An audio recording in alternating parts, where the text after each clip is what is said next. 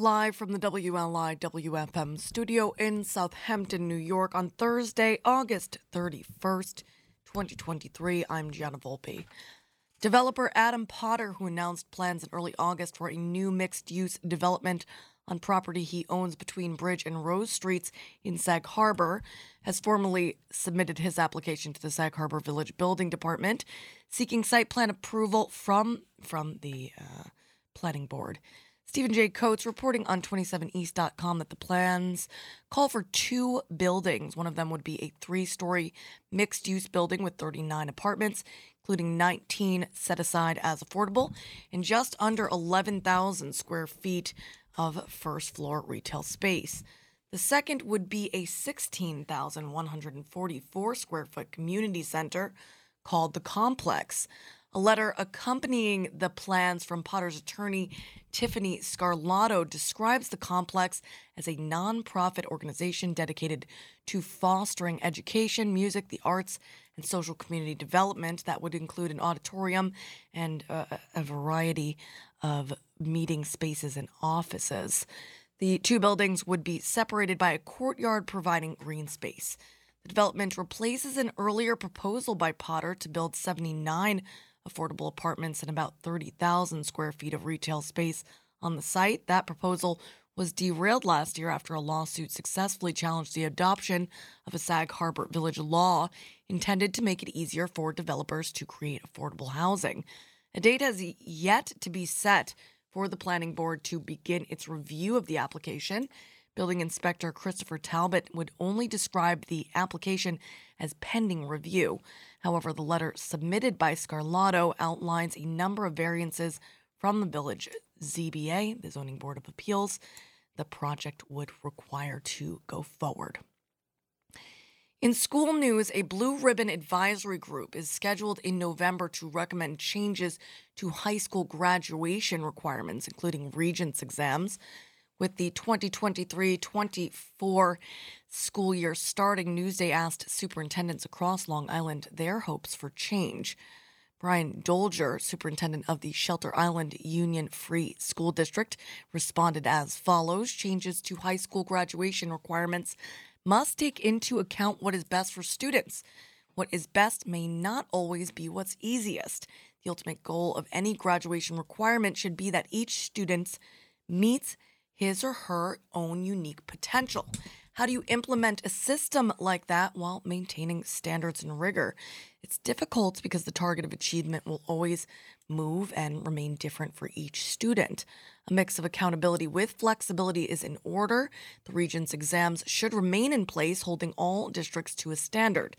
The State Education Department can allow local districts to grant students who may not reach the Regents' requirements latitude to still graduate if they meet local standards.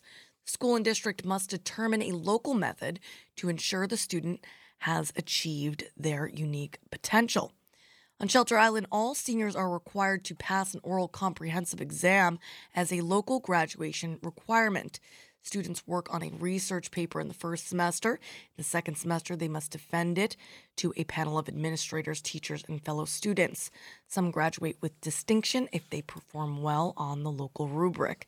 This demonstrates true learning and local control while adhering to state standards. That's Brian Dolger, superintendent of the Shelter Island Union Free School District, responding to a Newsday inquiry regarding high school graduation requirements and changes that might be implemented in New York State. Also in school news, an Eastern Suffolk BOCES teacher had sex with a 16-year-old female student on multiple occasions in 2020 at the Riverhead campus and elsewhere, according to court documents filed yesterday, as he was arraigned on 4 counts of third-degree rape and other charges. John Asbury reports on Newsday.com that William Spurl, 60 of Deer Park, pleaded not guilty in a central Islip courtroom to the rape charges and 7 counts of a criminal sex act in the third degree. Spurl, the student's audio production teacher, quote, wanted the victim to believe they were dating, prosecutors said. Court records show the alleged incidents also occurred at Spurl's home and at Tiana Beach in Hampton Bays between June and October of 2020. Spurl was ordered held on $200,000 bail or $300,000 bond and left the courtroom in handcuffs. He was ordered to stay away from the alleged victim and to have no contact with her. Prosecutors said he posed a serious flight risk. Spurl's attorney, John Liturco, contested that. He said Spurl is not a flight risk whatsoever and has been married for more than 30 years. He is the father of 4 grown children and a grandfather. Liturco added, quote, "Right now we're going to thoroughly investigate these allegations, receive all discovery, and have a course of action accordingly based on the evidence against my client." Liturco said outside court, adding he has the cloak of the presumption of innocence over him. Spurl is also listed as a deacon at St. Cyril and Methodius Roman Catholic Church in Deer Park. And finally, community members are invited to a back-to-school supplies giveaway hosted by LIR Clothing on Sunday, September 3rd from 2 to 6 p.m. at Doctors Path Community Park in Riverhead. The giveaway includes school supplies and LIR clothing T-shirts to children, as reported on riverheadlocal.com. The event will also include free food, drinks, activities, and a live DJ. For those interested in chaperoning, donating, or sponsoring, you can contact LIR clothing owner Anthony Harris at 631-875-9119. That's this coming Sunday. Tonight, the Eagle River Band, tribute to the Eagles, will perform an outdoor concert at 7 p.m. in Good Ground Park, 9A Squiretown Road in Hampton Bays. You can bring a blanket or lawn chair. Rating the weather in the Shinnecock territory all morning in honor of our discussion at the bottom of the next hour with Chairman Polite, as well as 2 others ahead of the 77th annual powwow this weekend, looking like a partly sunny Thursday with a high near 75 degrees in the Shinnecock territory. North wind 10 to 17 miles per hour tonight, mostly clear with a low around 55 degrees. Northeast wind 6 to 10 miles per hour. Right now, it's 66 degrees. Today's playlist is a lover's edition in honor of our first guests, a set of spousal scribes known as Heather Dune Macadam and Simon Worrall, who I think are already here at the WLIW-FM studio. They'll be joining us for the Thoughtful Thursday segment. That's this hour to talk about their new book, Star-Crossed, a true Romeo and Juliet story in Hitler's Paris. I'm probably going to cut the tracks to put the Fleetwoods and the Flamingos a little later. We're going to play Fancy Hagood's Another Lover Says featuring Audra May, Christina Perri, Sea of Lovers on deck after that, and then likely after our friends speak to us about Star-Crossed, we've got Jacob Gurovich's Lovers in Paris. Right here on Long Island's only local NPR radio station, WLIW-FM. News you can trust, music you love. 1, 2, 3. Empathy's a wild thing, tugging on my heartstrings, saying that one needs a sweet dream, but love can be a nightmare when you're looking at the moon like it's medicine, dancing with a fool when you need a man. Come a little bit closer, no, don't you cry. I won't give you forever, but I'll give you all now. It's a hard pill to swallow, but you still gotta try. Just smile every time another lover says goodbye. Baby, I was like you. Maybe I was all too late, learning to be lied to and hiding to protect my feelings, giving nothing back, giving everything, putting all my pain in the melody. Come a little bit closer, no, don't you cry. I won't give you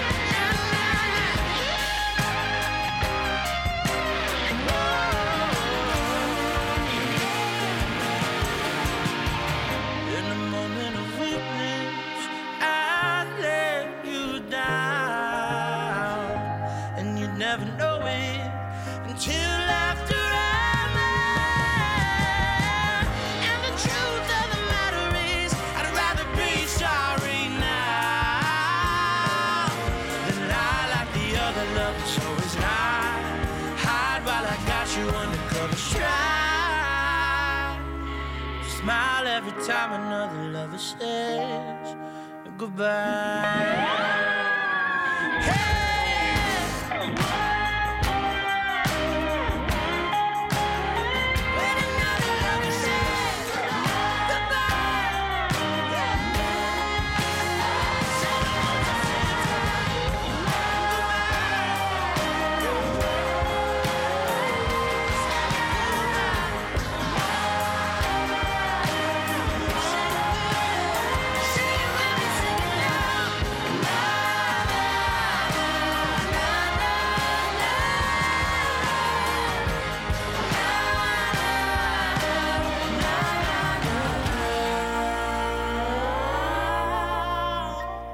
Fancy Hagood, leading us straight into our Thoughtful Thursday segment. It's 9:18. That's 18 minutes past midnight if you're listening to the replay of the show.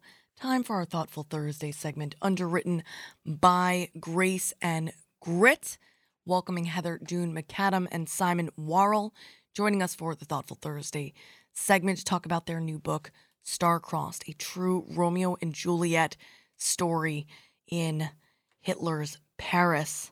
Thank you both for being with us. Thank you. Our pleasure. Oh, well, what did you bring? Oh, my God. Croissant. Merci beaucoup. Voilà. Mes amis. And Mr. Wagglebottom is also with us. Yes, he is indeed. So, Heather, this story very much intersects with your first book, 999, an accompanying documentary about the young women of the first official Jewish transport to Auschwitz. Am I correct that our heroine, Annette, is first sent to Auschwitz I before being moved to Birkenau? Oh, yeah. So Auschwitz-Birkenau is one huge complex. And Birkenau is 5 kilometers away from Auschwitz. So actually walking it. And many years ago, Simon and I took him to Auschwitz. You know, he took me to Bali and I said, "You want to go to Auschwitz?" That's our joke. So that's a heavy trip. I made him walk from Auschwitz I to Auschwitz II, which is Birkenau, and he complained the whole way. And actually, my first book was Rena's Promise. My second book on the Holocaust is 999, which came out in 2020. Apologies. And he's complaining on the walk, and I said, Rena used to do this twice a day with a crust of bread, and it's really far. And so in 1942. All Jews went, before August 1942, they all went to Auschwitz I, and then they were moved in August 1942 to Birkenau, which was much worse than Auschwitz I. The women were moved? The women were moved in August 1942. Yeah. The men stayed in Auschwitz I. The women's camp was moved to And then they took down the wall between that had formerly demarcated. Yeah, I mean, this is like such little known history that there was a wall in Auschwitz I where, the first Jewish transport to Auschwitz was all these teenage girls. That's the book, 999, is about those women. I knew, I interviewed 6 or 7 of them. I knew them personally, deeply, very intimately, and filmed them all for the documentary. And then Annette's story. Annette arrives in June 1942 on the first French women's transport. There's only 66 of them, and at that point in Auschwitz, there are 7,000 Slovak girls, a few Poles, but in Auschwitz, that all Jews. So, and what of Annette's 94-year-old sister, Michelle, and Rachel?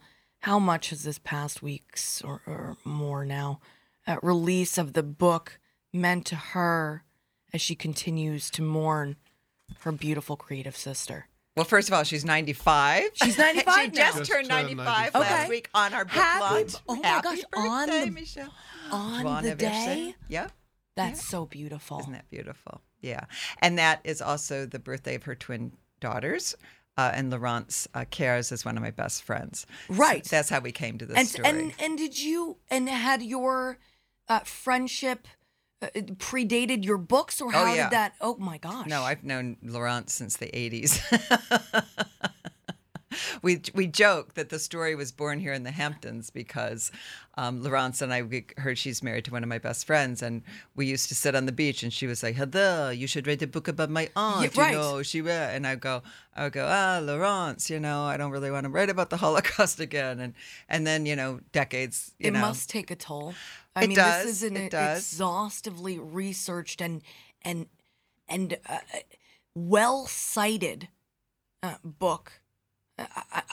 I would love to talk about the actual process of putting it together. It's intense. Intense. It was but 3 or 4 Simon years? should speak about Michelle quickly, and Yes. just because we did speak to her when the book came out. We called her on her birthday. I think she's really, really excited and pleased the book's come out. She's got to be. Yeah.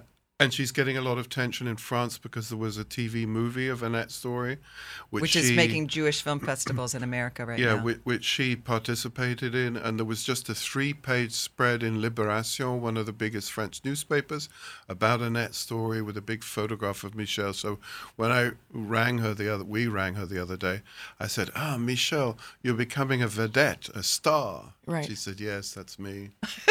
She loves it. Amazing woman. And we've got to touch on the Café de Flore because, I mean, when you think about a TV movie, this is a rich, utterly cinematic scene and setting for the romance between Jean and Annette. Simon, do you want to tell us more about the space? Sure. The Café de Flore is a legendary French cafe. It was famous in the war as a sort of anti-German cafe. The Germans weren't welcome, though there was no sign saying that. And it was famous for its artistic, cultural, intellectual milieu. So Picasso was there with Dora Maar. Django Reinhardt would drop in for a coffee. And the most famous person probably was Simone de Beauvoir and Jean-Paul Sartre. And Simone de Beauvoir connects with our story because she got to know Annette and Jean and wrote about them, actually, after Annette disappeared, very movingly, saying, there's an empty seat here now where the beautiful Czech girl, she called her Czech, though she was Polish, used to sit. And they represent the many others who also have disappeared. Yeah. Right. I get teary just every time you think about it, They were so young and innocent. They just had no, as young, innocent kids are, they just thought love would conquer all. Right. And we visited the Café de Flore with Michelle, actually, and she showed us the red faux leather banquette bench where Annette used to sit, and she pointed out where Simone de Beauvoir used to sit. Because as a little girl, Michelle would sometimes be sent from home to pick Annette up at the Café for de dinner. Flore. And Annette became a real presence there, as did Jean. There was a whole group of them. and the scene when her and Jean become an item. Yeah. Because at first she's dating both him and the Claude best Courtel. friend to Yeah. get back at the girlfriend Bella, for being like a mean girl to her. Yeah.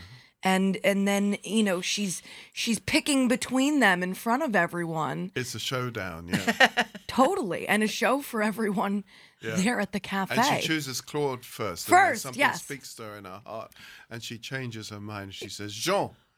and that's it. she had done this. She did It's like, that let's to him make a deal. twice. Yeah, she did it to him twice because at first she had, decided and cast Jean aside. So it was twice that she did that before she ultimately chose him, and very heartbreaking that she chose to stay with Jean to marry him instead of leaving with her family. Yeah. Yeah.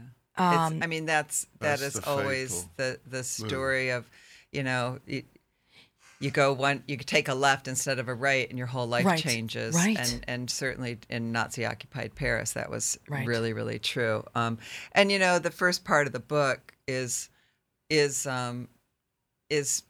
delightful. It's joie de vivre. It's crazy. There's a lot of bed swapping going on. There's a lot of intellectual art and Beautiful jazz, art. loads Oh of my jazz.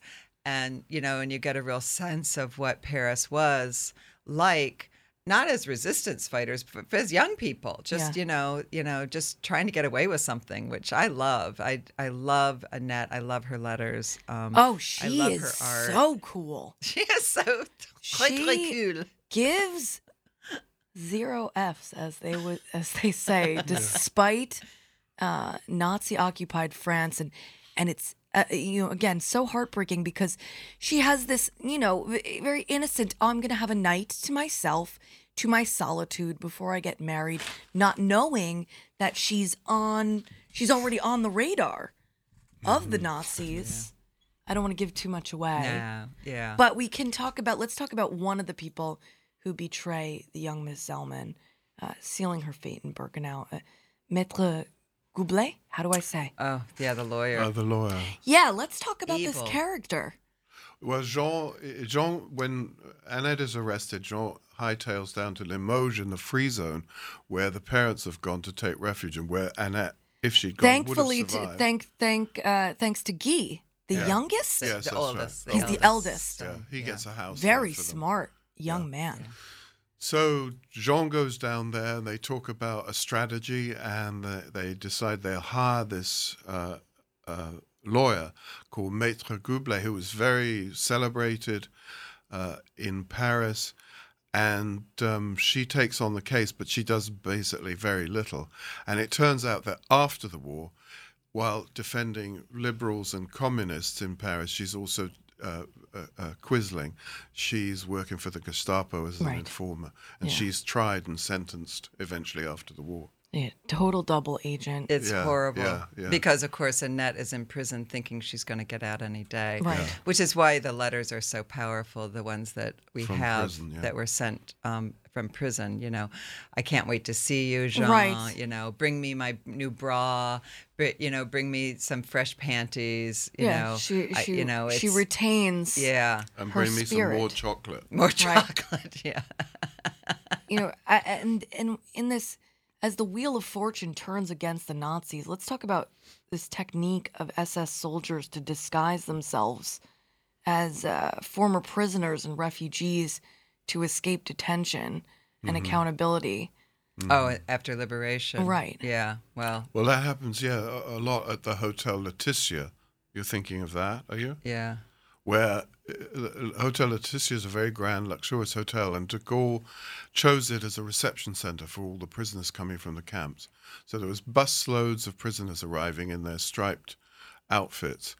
And, German soldiers and SS would try and smuggle themselves in, pretending to be survivors of the camps. And were some of them found out by these? Because there were one of the best stories, and this is actually a story that I have in 999, is SS Irma Grese, who was really, really a horrible SS woman, and she is in the mess with the American soldiers, and she is in a prisoner's uniform, and there's a prisoner from Auschwitz who's sitting there, and she sees her, and she turns white as a sheet, and one of the American soldiers who speaks Slovak and Polish or German says to her, "What's wrong?" And she says, "That's an SS woman," and she's over there flirting with the soldiers, and they arrested her on the spot, and of course she was hung for her crimes. Oh my gosh. Against the women in Can the you camp. talk a little bit more about Irma Grese? Irma Grese, she's just, she was just completely depraved. I mean, she was very well known for, sexual proclivities and killing young women and men just haphazardly. You never knew where you stood with her. She was a bit like a rabid dog. And then again, Rena, who was in my first book, used to be told to put suntan lotion on her shoulders, and she would be terrified. She'd think, "Oh my God, now she's going to kill me because I've touched her." You just never knew when she was going to turn against you, and she was part of the Nuremberg trials, and one of 5 women who was hung from Auschwitz: Marie Mandel, Joanna Bormann, and a couple of others. What was it? When did you finally decide to jump back into this and write this story? Well, it was Laurence on the beach, and she says to me, "Heather," 2 decades every summer. My mother, she just inherited a box of letters and art. And it was huge. what, from Charles? from Charles. Right. Brother. So the family had never seen any of these letters. Charles was Annette's closest confidant. Many of the letters are to him when he was in prison he had arrested for working on the black market. And so they are letters to him, but he never shared them with the family. Whole family. Well, the family Nobody- was like, the family also wrote letters to Charles. Right. Yeah. So there were those letters, Yeah. which were really cool too. Yeah, they're great. Because Yeah. they were like kids. they were kids, like yeah. crowdsourced letters. They were like it was like a family group chat. Right. Yeah. Because That's exactly what it was. It was like WhatsApp Michelle family. would write, and then the brother would jump in, Yeah. and then the father would say something. Yeah. It was really cool. Yeah. But then it's very much Annette like a is chat. also But Charles never showed. So when Charles died, Michelle, for the first time, and this 60 was years. only about 8 years ago, Michelle got the letters and she read them, and she saw Annette's art for the first time in her life. So and she said crazy. to us, she said, "I feel like I finally know my sister," Right. because she knew her sister as a 12-year-old, as a 14-year-old, but not as an adult woman. Right. So much of Annette's life was secret from her, because she wouldn't have understood anyway, the dating and the running around, and so she really got to know her sister really was finally posthumously. She was a child when she Yeah. was secreted away to Switzerland Right. fortuitously and saved in that way. It's unbelievable, and it's so horrible how just errant. It's like this person gone, this Gone. person saved, and there's no rhyme or reason, There's none. obviously, in genocide. No. It's very, you can't, it doesn't make sense. And, it's sort of luck and miracle and being in the right place at the right time. I mean, Right. I have a very deep sense that Annette, we see her in Auschwitz, so we have a witness with her last known words. And she's with the women that she knew at the depot in Les Tourelles, and they're very close. And I just have a feeling that Annette probably didn't want her friends to die alone and went willingly to the Right. gas. Right. And many, many women, sisters, cousins did that, It was terrifying. And my first book is about that, Rena's Promise. The promise was, if you get selected to die, I will go with you. And Annette is that kind. She's a big sister. Yes. And I can just see, I get chills just thinking about it, that when Ida Levine, who we know is ill, and Bella Lempert dies in September 1942. We have a date for Bella, but we don't know about Annette. So that's just sort of my gut, is that she wouldn't have wanted her friends to be alone. Right. It's the sort of person she was. Just heartbreaking. What was it that led you to write Rena's Promise? I met Rena, and that's what took me down this path. I originally thought I met her and she wanted to tell her story, and I said, well, we'll write it for your family. And in the midst of writing it, I went, wow, this is an amazing story. And I did some research and discovered that I had no idea that the first official Jewish transport to Auschwitz was all young women, 0. And we sold the book. And then, I took a break from the Holocaust for about 20 years and we were in Slovakia, going to Auschwitz on the 70th anniversary. And Edith Grossman, who was married to a very, very famous Slovak writer, Israeli writer. He won an Oscar in 1965 for Best Foreign Film. He wrote the screenplay for a book he wrote, which is called The Shop on Main Street. It's considered one of the top 100 films of all time. It's an incredible film. So she was married to Ladislav. And, when you find somebody who's 90 and they're not only eager and willing to talk about the Holocaust, but capable, because she had all of her faculties.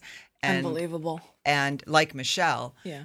when you find somebody like that. So I filmed Edith that led me to the documentary and the book 999. And then by the moment I finished 999, the book. The documentary came first. The documentary is sort of in the midst of the book. And I took a break and wrote the book. And then went back to the documentary. Books are easier to write than films. I mean, you don't have to raise funding, right? You just sit down and write it. Yeah, you and I had a publisher, and they paid me to sit down and write it. So that's what I did. And then I went back to the documentary. But as soon as I finished 999, Laurence had told me about the archive. And I said to Simon, he was in England, I said, get on a plane and go to Paris and meet Michel and see what it's like. And he's got a great story about meeting Michel for the first time. Yeah, well, I hopped on the plane and it was baking hot, everyone hot and tired and grumpy and sweaty in Paris. Like in the 80s, right? Yeah. There's no AC in Paris. No AC.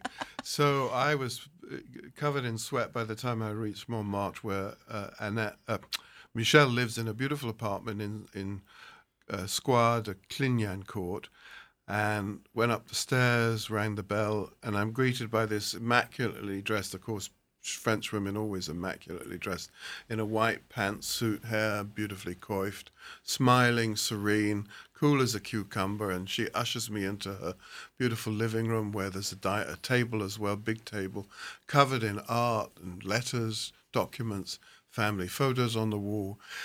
And I spent, 3 hours or something. Wasn't it like 5? Or something like that. And at one point, I suggested, she might like to take a break because she studied. She said, no, I'm fine. You wanted a break. And that was when I first met Annette. And by the end of those hours, I knew we had a great story. Yeah. Unbelievable story. Yeah. And Simon speaks fluent French and German, so he helps a lot. Yeah. I could not have done the She interviews. likes to joke that was the reason that she brought me on board. That's the only reason, exactly. And how much more research? I mean, how many books did you read to write this one? I don't know, about 100 probably. And they're all sourced in the back, all the ones that we used. And so everything is sourced. But also, one of the things that I love about this book is the field research we did. So we got to Paris in COVID, and I had crossed the border into the EU, and they had closed the border to Americans. So I couldn't leave until we were done. And, we lived in Paris. We did the archives, which was quite hard to get into. You had to put in a permission slip, all in French. Wait for them to agree because of lockdowns. They could only have so many people in the library at a time. We had to get loads of permissions. Then we traveled down to Marseille. I went scuba diving in Sanary-sur-Mer, because Jean was one of the first people to scuba dive, and I wanted to see the underwater world that he spoke to Michel about. She used beautifully. His article about scuba diving was gorgeous. Thank you. Yeah. And then we traveled to Nancy and Gravelotte, where Annette grew up. And Gravelotte, where is the last sighting of Jean Josien. So we did the Route de Liberté from Paris to Nancy. Which is the route that Patton took. Right. Across France. Right. All of that was just, which intersects with how Jean ultimately died. Yeah.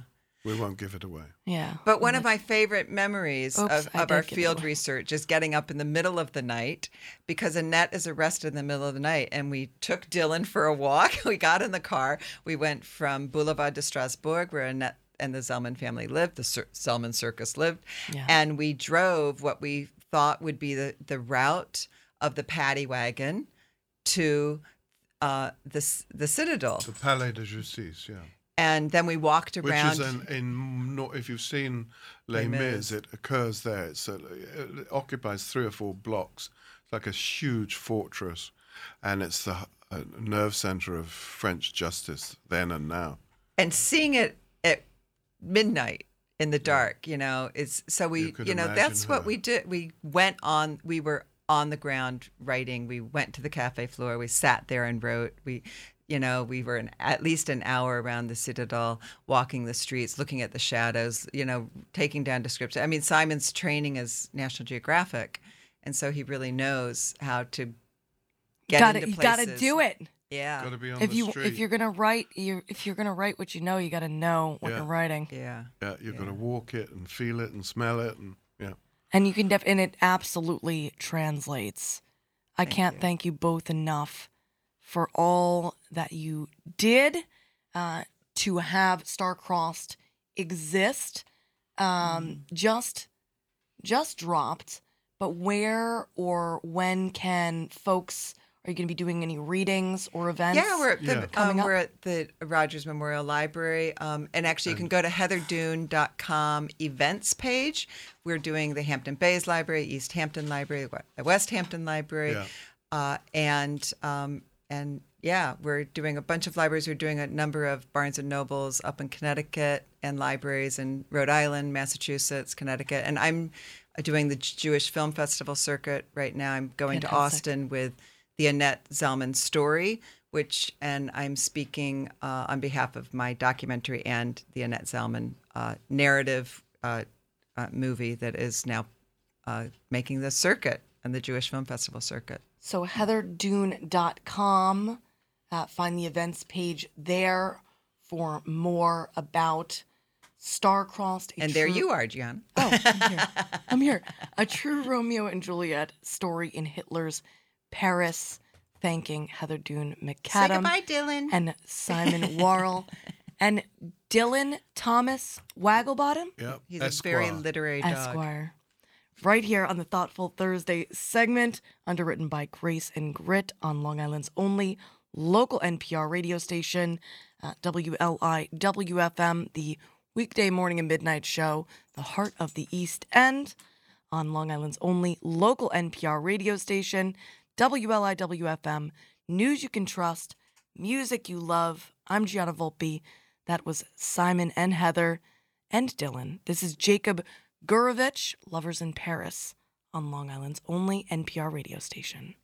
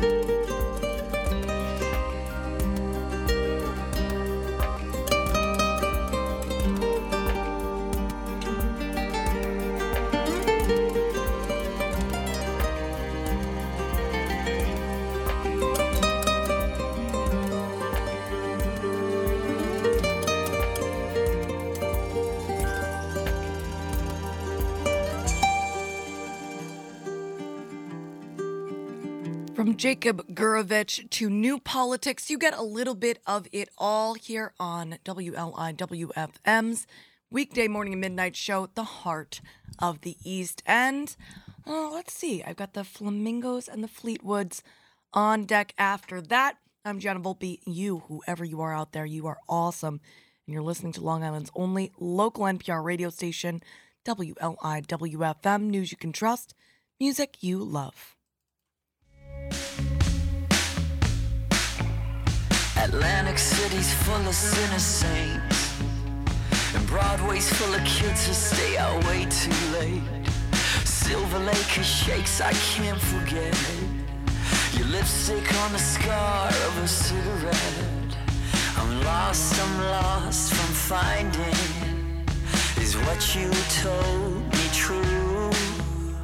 The highway lights are blinding, still I believe. Morning comes, the sun is yours, but I'll be gone.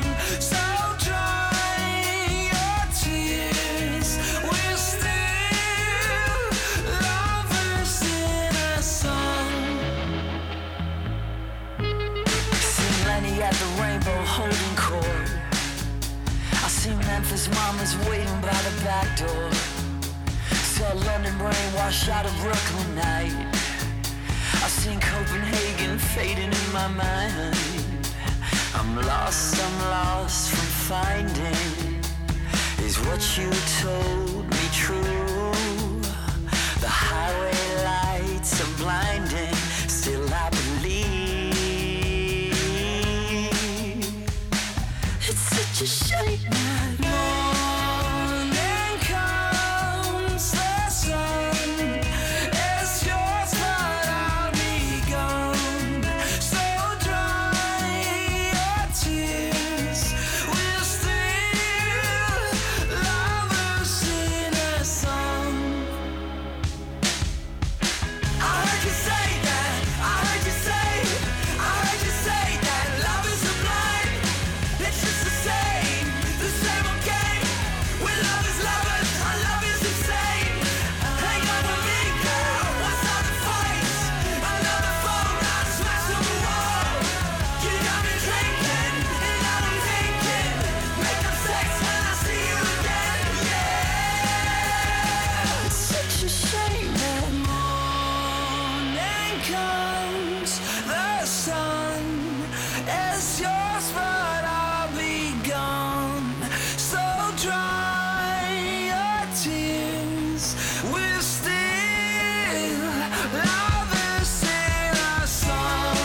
Oh, the sun is yours, but I'll be gone. So dry your tears, we're still lovers in a song. Truth about love, it cannot be explained.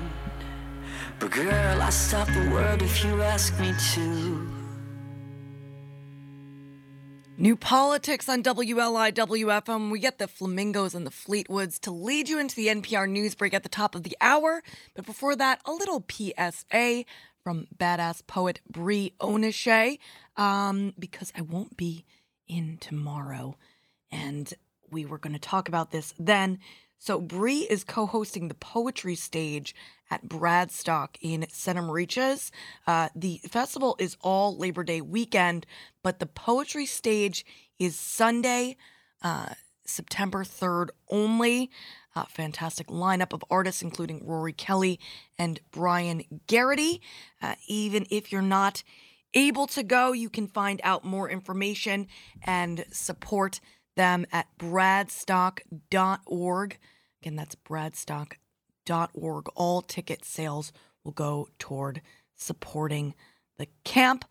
I'm Gianna Volpe. These are the Flamingos, and you, whoever you are out there, you are awesome, and you're listening to Long Island's only local NPR radio station, WLIWFM, 88.3 on the FM dial throughout eastern Long Island and coastal Connecticut, 96.9 in central and western Suffolk County, streaming online to wherever you may be at WLIW.org/radio.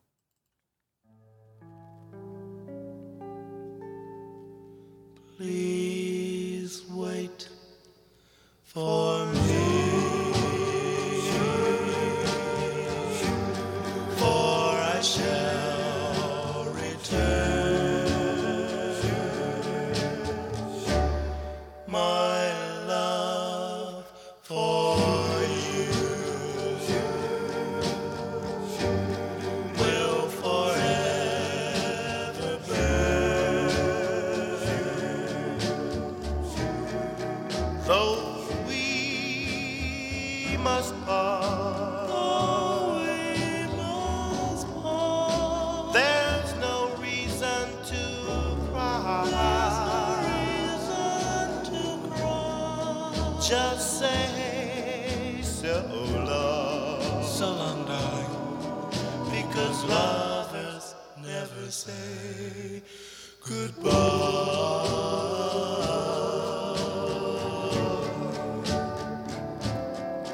I love you, my darling, more than life itself. I wouldn't try to hurt you, for I'd only be hurting myself.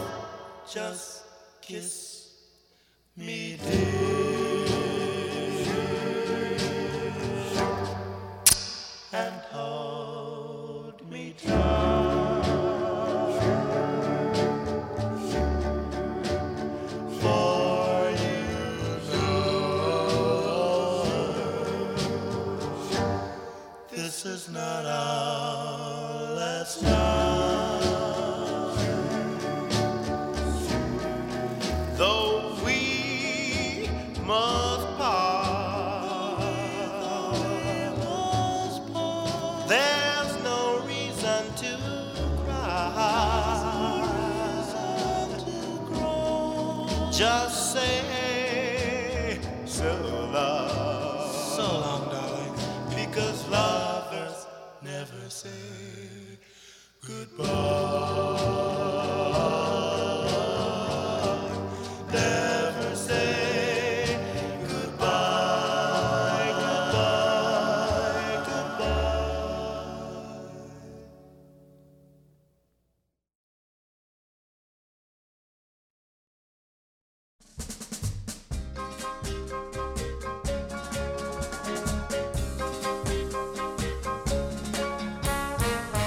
Darling, hold my hand. Let me know that you understand that till I'm free from the girl who loves me, we must be secretly lovers by night, strangers by day, till the time you can be in my arms endlessly. Lovers by night, strangers by day.